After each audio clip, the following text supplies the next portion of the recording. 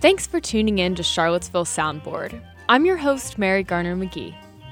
Soundboard airs every other Saturday at 6 a.m. on WTJU 91.1 FM and also comes to you as a podcast that belongs to the Virginia Audio Collective.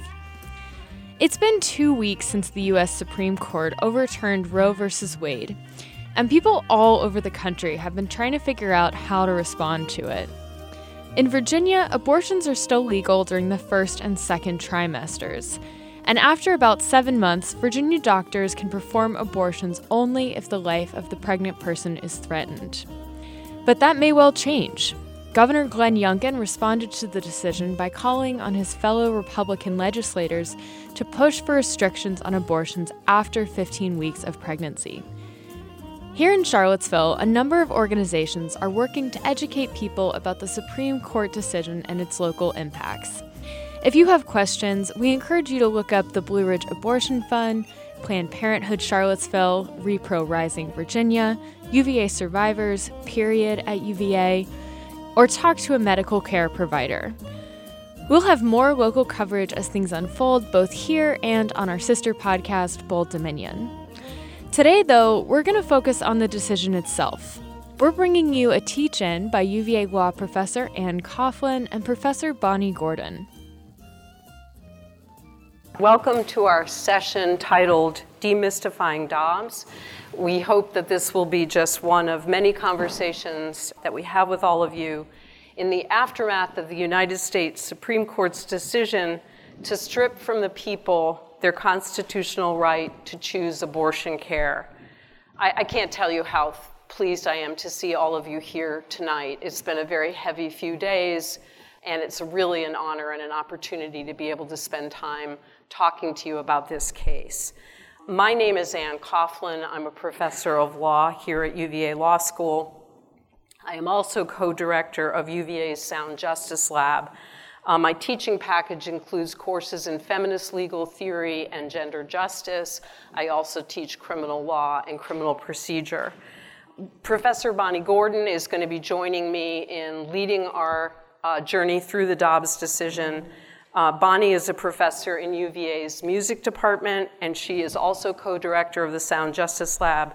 She teaches courses in music history, feminist theory, and community engagement. So we're in the house tonight because we think it's essential for all of us to understand the Supreme Court's decision to eliminate a well-settled and precious constitutional liberty. The overruling of Roe is going to bring many difficult questions to our doors. All of us in the room are asking a series of tough questions. Who is suffering and who needs care? What kind of care do they need, and who can supply it? What actions do we expect state legislators to take in the coming months to curb our access to reproductive care? What might the Supreme Court do next? Where can we best direct our energy? And so we have to tackle all of these questions and many more. There are many more questions that we haven't even identified. But our thought was that for all of us to participate in these arenas effectively and assertively, we have to understand the basic moves that the court made in Dobbs. And my agenda then brings me to another sponsor of tonight's conversation, and that is UVA's new Sound Justice Lab, for which Nomi Dave, who is here this evening, Bonnie Gordon, and I are co-directors. Our lab doesn't go live until July 1st, but live or not, we thought that tonight was the night to put the lab to work. Just so you'll know, UVA's Democracy Institute funded our lab to explore very specific questions about gender justice. And as the fates would have it, the Dobbs case is a brutal example of why those questions matter so much to everyone in 2022. So the questions that we are asking: what happens to our law and to our democracy when judges, politicians, and other powerful institutional players ignore the voices of women, people of color, LGBTQ folks, and indigenous people? To pick just one example, we ask, what does justice look like and sound like when formal decision makers, including the courts, base their doctrines and their rulings on narratives that exclude the perspectives and experiences of women and girls. When our judges and politicians silence the voices of women and girls, where do those voices go? That is a key question that we aim to explore. The voices may be omitted from official texts, but they will rise in other places.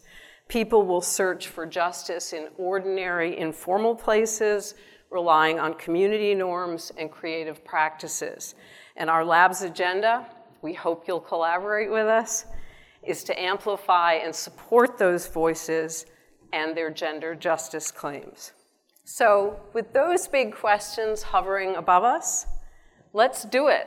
Let's demystify Dobbs. Now, I dare say that many of us in this room are not experts in constitutional law. And all too often, I'm afraid, and I know, because I don't actually teach constitutional law, we're made to believe that we don't have anything useful to say in this sphere. If you are not a common law expert, you don't belong in the room, you can't evaluate the court's reasoning for yourself, and you have nothing useful to contribute to debates over whether the court got things right or got things wrong.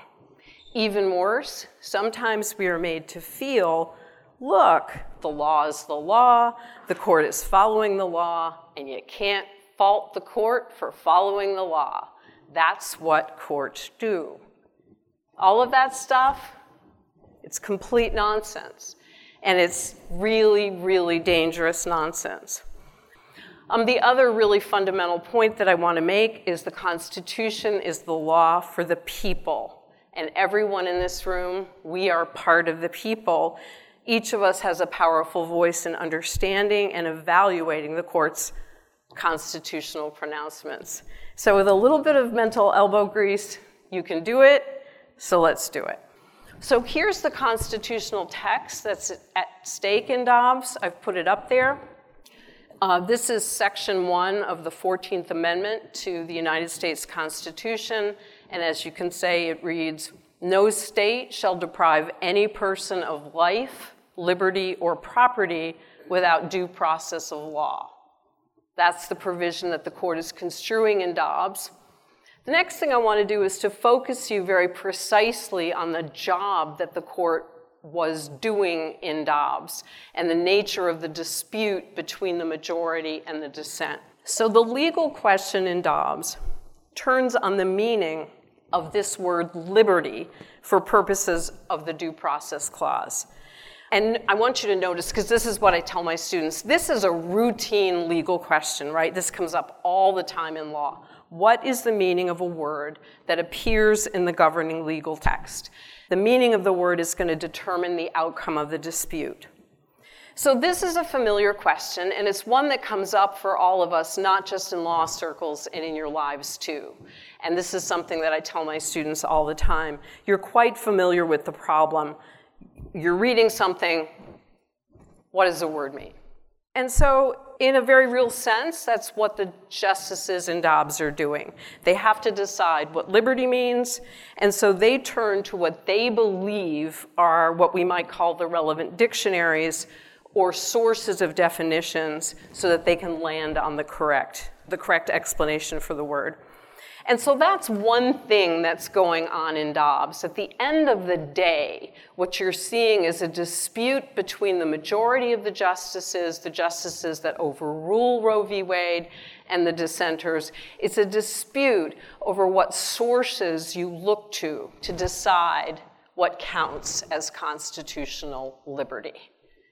And that's a dispute, a debate in which all of us have a stake. And I really want all of you to pause and to think about this deeply going into the future.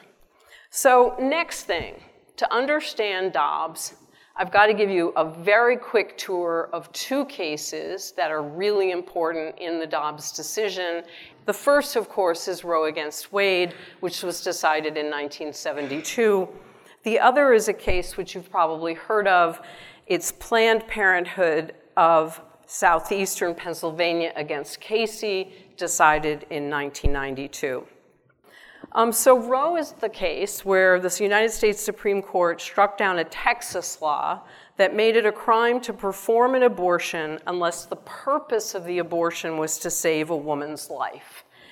And so the 7 justices held that the 14th Amendment's Due Process Clause protects a woman's decision whether or not to terminate her pregnancy.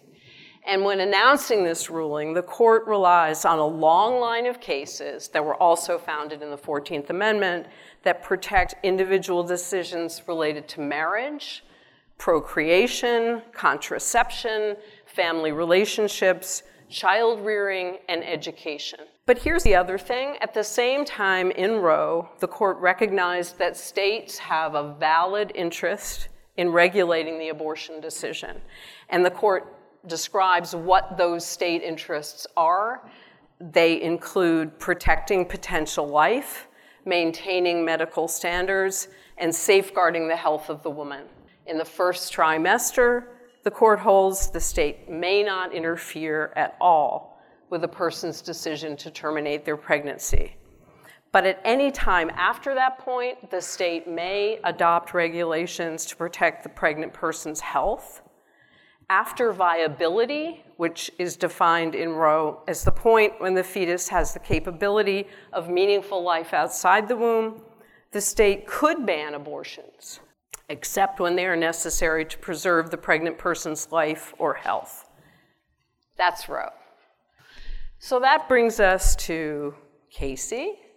And what Casey does is it reaffirms the core holding of Roe with some important departures, shall we say. But this time around, in Casey, the court placed the right to choose on firm constitutional ground by making clear that the right is encompassed by the constitutional definition of liberty. So Casey goes out of its way to say this is a due process liberty interest. Again, as I said, what Casey mentions is that just like the decision to get married, just like the decision to use contraception, the decision to have an abortion is central to your ability, your freedom to chart your life's course. And therefore, it's one of the decisions that deserves constitutional protections. Here's what Casey also did. It gives the states more authority to regulate abortions.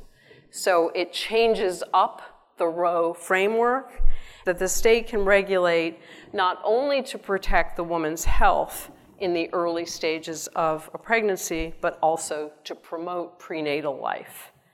At the same time, Casey emphasizes the courts are forbidden to enact regulations that place an undue burden or substantial obstacle in the path of a woman seeking an abortion. Prior to viability, the woman retains the right to exercise ultimate control over her destiny and her body. And that, of course, brings us to Dobbs. And at issue in Dobbs was a law, the Mississippi Gestational Age Act, which provided in part, except in a medical emergency or in the case of a severe fetal abnormality, a person shall not induce an abortion of an unborn human being if the probable gestational age has been determined to be greater than 15 weeks. That was the question the court had to decide, the constitutionality of that law. And what Chief Justice Roberts points out in his concurring opinion is that the majority of the justices could have and would have upheld that statute. They could have done that without overruling Roe and without overruling Casey. This is really an important thing for us all to grasp. Okay, here's what Justice Roberts had to say. You only decide that which must be decided, the constitutionality of that law, and you leave the other questions, should Roe be overruled, to be considered at another day in a case that squarely raises the question. Dobbs did not squarely raise that question. The court could have ruled, and Chief Justice Roberts says he would have ruled, that abortion prohibitions before viability are not always unconstitutional. He would uphold the 15-week rule, even if it were to be applied in cases where the viability threshold had not been reached. He is worried about the legitimacy of his court because they have violated this principle of judicial restraint. And when they do that, he fears, I'm not sure about all of you, but the chief fears, that we, the people, are going to lose our respect for the court as an institution. So now we turn to Justice Alito's opinion for the majority. And it's here where I'm very quickly going to enlist the help of Bonnie Gordon. He delves deeply into history, and here's the move that he makes. Our job as judges is to construe what liberty means. He expresses some doubt that liberty has any substantive content. Liberty is something for the states to decide, but we do have a line of cases that say that there is constitutionally protected liberty interest in marriage, procreation, contraception, education of children, and so forth. But we only do that when these liberty interests are deeply rooted, deeply and objectively, he says, deeply and objectively rooted in our history's traditions. And the history and traditions to which he looks are the history and traditions with which the ratifiers of the Constitution and the 14th Amendment would have been familiar. But then he makes another important move. He really doesn't focus on what liberty would have meant to those people. He instead asks, would they have believed that there was a right to an abortion? Is there historical evidence to suggest that there was a right to an abortion at that time? Now, you can see how framing the issue in this way, you already know the answer. But Bonnie is going to tell you about the evidence that the court turns to.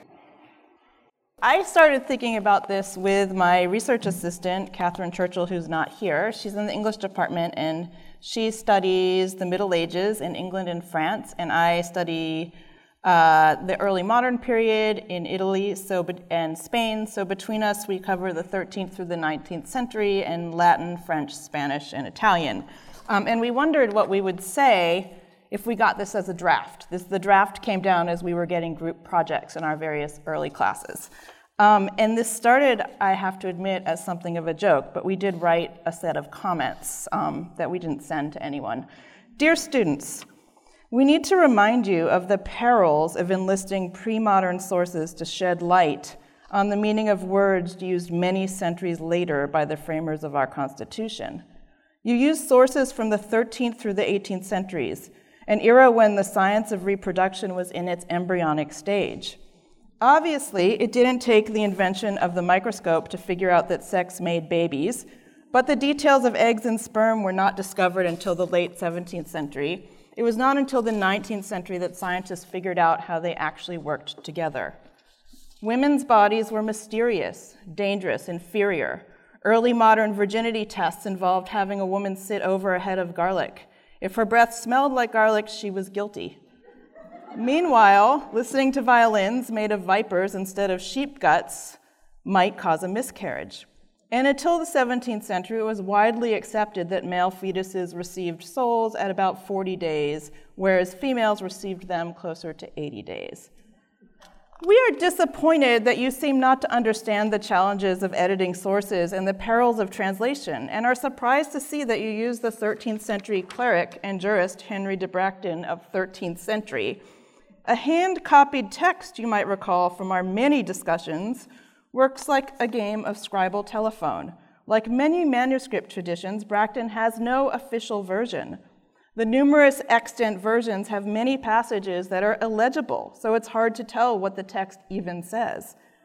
You use a translation from 1870, which is quite sloppy by contemporary standards. You would do well to cite the authoritative 1922 translation made from 11 editions. And of course, for very key passages, you might want to quote the original Latin, as translation is tricky. Perhaps most importantly, it's key to remember that in many of the sources you cite, the church was the state and vice versa. And laws around procreation have always been deeply political. This includes abortion. In 1588, Pope Sixtus V issued Contra Abortum, which made abortion a capital offense. The ruling lasted less than 3 years. The next pope declared it ineffective and brutal. The ruling that made abortion acceptable until ensoulment stuck until 1869, when Pope Pius IX brought it back, declaring abortions homicide. He was also the pope that created papal infallibility and lived by a creed that modernity and Catholicism were mutually exclusive. So I'll stop here. We did go on and on and on. And the question is, was there a legal right to abortion from the framers or in 1868? Obviously, the answer is no. Nor was there the right for me to wear trousers. That waited until 1923. Nor could I have a passport without my husband until 1920. Nor was there a telephone, nor were there zippers. So Alito writes, the inescapable conclusion is that the right to an abortion is not deeply rooted in the nation's history and traditions. On the contrary, an unbroken tradition of prohibiting abortion on pain of criminal punishment persists from the earliest days of common law until 1973. Kavanaugh writes, but a right to abortion is not deeply rooted in American history and tradition, as the court thoroughly explains. Evidently, it was not settled. So again, did the framers intend the right to abortion? No. The framer who founded this university did not intend me to attend it, much less teach at it. The framers wrote in a time when Black people, brown people, women, indigenous people may or may not have had souls. Received medical knowledge understood women as imperfect. Ben Franklin did have an abortion recipe in one of his books, but that seems to be beside the point. The 14th Amendment, they argue, we must read as the ratifiers did. The dissent reminds us that the people who ratified the 14th Amendment were men. So let me add that when the 14th Amendment was ratified, I still could not wear pants or have my very own passport. Women also couldn't loan property. The historical questions here are not trivial. What did these sources mean by the word abortion? Was it a medical procedure? What did quickening imply? What did crime imply? So abortion comes from the Latin word abortio, which could refer either to a miscarriage or an abortion. Alito quotes an English translation of Bracton saying that if a person has struck a pregnant woman or has given her poison whereby he has caused an abortion, if the fetus be already formed and animated, and particularly if he be animated, he commits homicide. He ignores the fact that this reflects a distinct legal concern called miscarriage by assault, rather than abortion. The distinction is fuzzy, and in fact, miscarriage is still often called spontaneous abortion. This is not news to the many women who have had miscarriages. So in the early modern period through the 18th century, often trials were around whether something was a miscarriage or an induced abortion. Crimes also, it's important to remember, were quite different. It was a complicated system of canon, ecclesiastical law, and civil law. Law was the province of men, pregnancy was the province of women. It was complicated to put them together. So, needless to say, the founders did not mention abortion, nor did they mention many other things. And the final thing I want to say is that the court very much wants to avoid the question of what quickening meant and what ensoulment meant. That's actually at the heart of some of the deepest problems in our country, because the founders justified enslavement based on who had souls and who didn't. You could enslave people as long as they didn't have souls. And remember, of course, that the Constitution had the 3/5 compromise, meaning that 5 enslaved people equaled 3 humans to determine representation. So, like so many things that this court is doing, they're talking about what counts as a person, and I think we hope they don't go back to the 19th century and before, but we're not sure where they're going. Or maybe we are. I think before we go there, we'll just reflect briefly on the dissent, which, in less eloquent terms, makes some of the points that Bonnie makes. And that is that the framers, the ratifiers, deliberately chose the word liberty because they knew it was capacious, and they intended for that word to be one that had the power to evolve as times changed. They deliberately did not enact a specific list of the liberties of which they approved. They knew that there were many components of liberty, or they imagined that there could be components of liberty that they had never seen, that they had never glimpsed at all or only dimly. So the methodological point is that when the framers used the word liberty, they did not intend for the Supreme Court to construe it according to the cramped, historical, objective approach that the majority uses. You were not to look back in time and ask what were the historical practices in the 13th century up to the time of the ratification. But the idea was that the word was intended to evolve. It was designed to evolve as we identified more precious ways of supporting our freedoms in contemporary culture. But the dissent is very, very moving and very powerful, and they make the point absolutely clearly that the Constitution, read as the majority does, consigns women to second-class citizenship.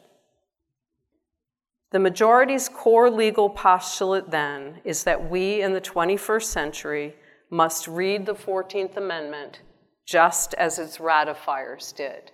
And that is indeed what the majority emphasizes over and over again. If the ratifiers did not understand something essential to freedom, then neither can we. Or said more particularly, if those people did not understand reproductive rights as part of the guarantee of liberty conferred in the 14th Amendment, those rights do not exist. As an initial matter, the dissenters say, note a mistake in the sentence that we just wrote. We referred there to the people who ratified the 14th Amendment. What rights did those people have in their heads at the time? But of course, people did not ratify the 14th Amendment, the dissenters point out. Men did. So it is perhaps not so surprising that the ratifiers were not perfectly attuned to the importance of reproductive rights for women's liberty or for their capacity to participate as equal members of our nation. So Justice Thomas concurs in the opinion, but he says that he would go a lot farther in terms of rolling back constitutional protections that the court has recognized, including our liberty interest in contraception, our liberty interest in gay marriage, our liberty interest in same-sex sex. So he says he is prepared to overrule Griswold, Obergefell, Lawrence v. Texas, and potentially other decisions. This is very frightening. But the other thing that struck me when I was reading an op-ed in the New York Times that was reassuring us that we didn't need to worry about this because we had Kavanaugh and Roberts would get our back. That may be true, but what about the people who will suffer in the meantime? That's what worries me. If a state decides tomorrow to ban gay marriage, there is going to be a great deal of suffering among the people in that state. If, God forbid, a state decides to outlaw contraception, if it decides to outlaw same-sex sex, if it decides to outlaw interracial marriage, which is not unthinkable given Thomas's position. But in the meantime, think about the folks whose lives have been disrupted, and that to me is the cruelty of that concurring opinion. It is a direct statement that one of the justices on the United States Supreme Court, and possibly others, are open for business to consider overruling these precious rights. Once again, for more information, you can check out links to local reproductive health organizations in our show notes. Well, that does it for this week's edition of Charlottesville Soundboard here on WTJU 91.1 FM and the Virginia Audio Collective. Both are a service of the University of Virginia. However, opinions expressed on this show are not the positions of the university. WTJU is supported by the Southern Environmental Law Center, protecting Virginia's air, water, and natural treasures, and leading the way towards a healthy environment for all. Learn more at southernenvironment.org. My name's Mary Garner McGee. Our producer is Paige Waterhouse. Our theme song is Kyoja Beat by Marina Lasco and Jay Punt. This is Charlottesville Soundboard.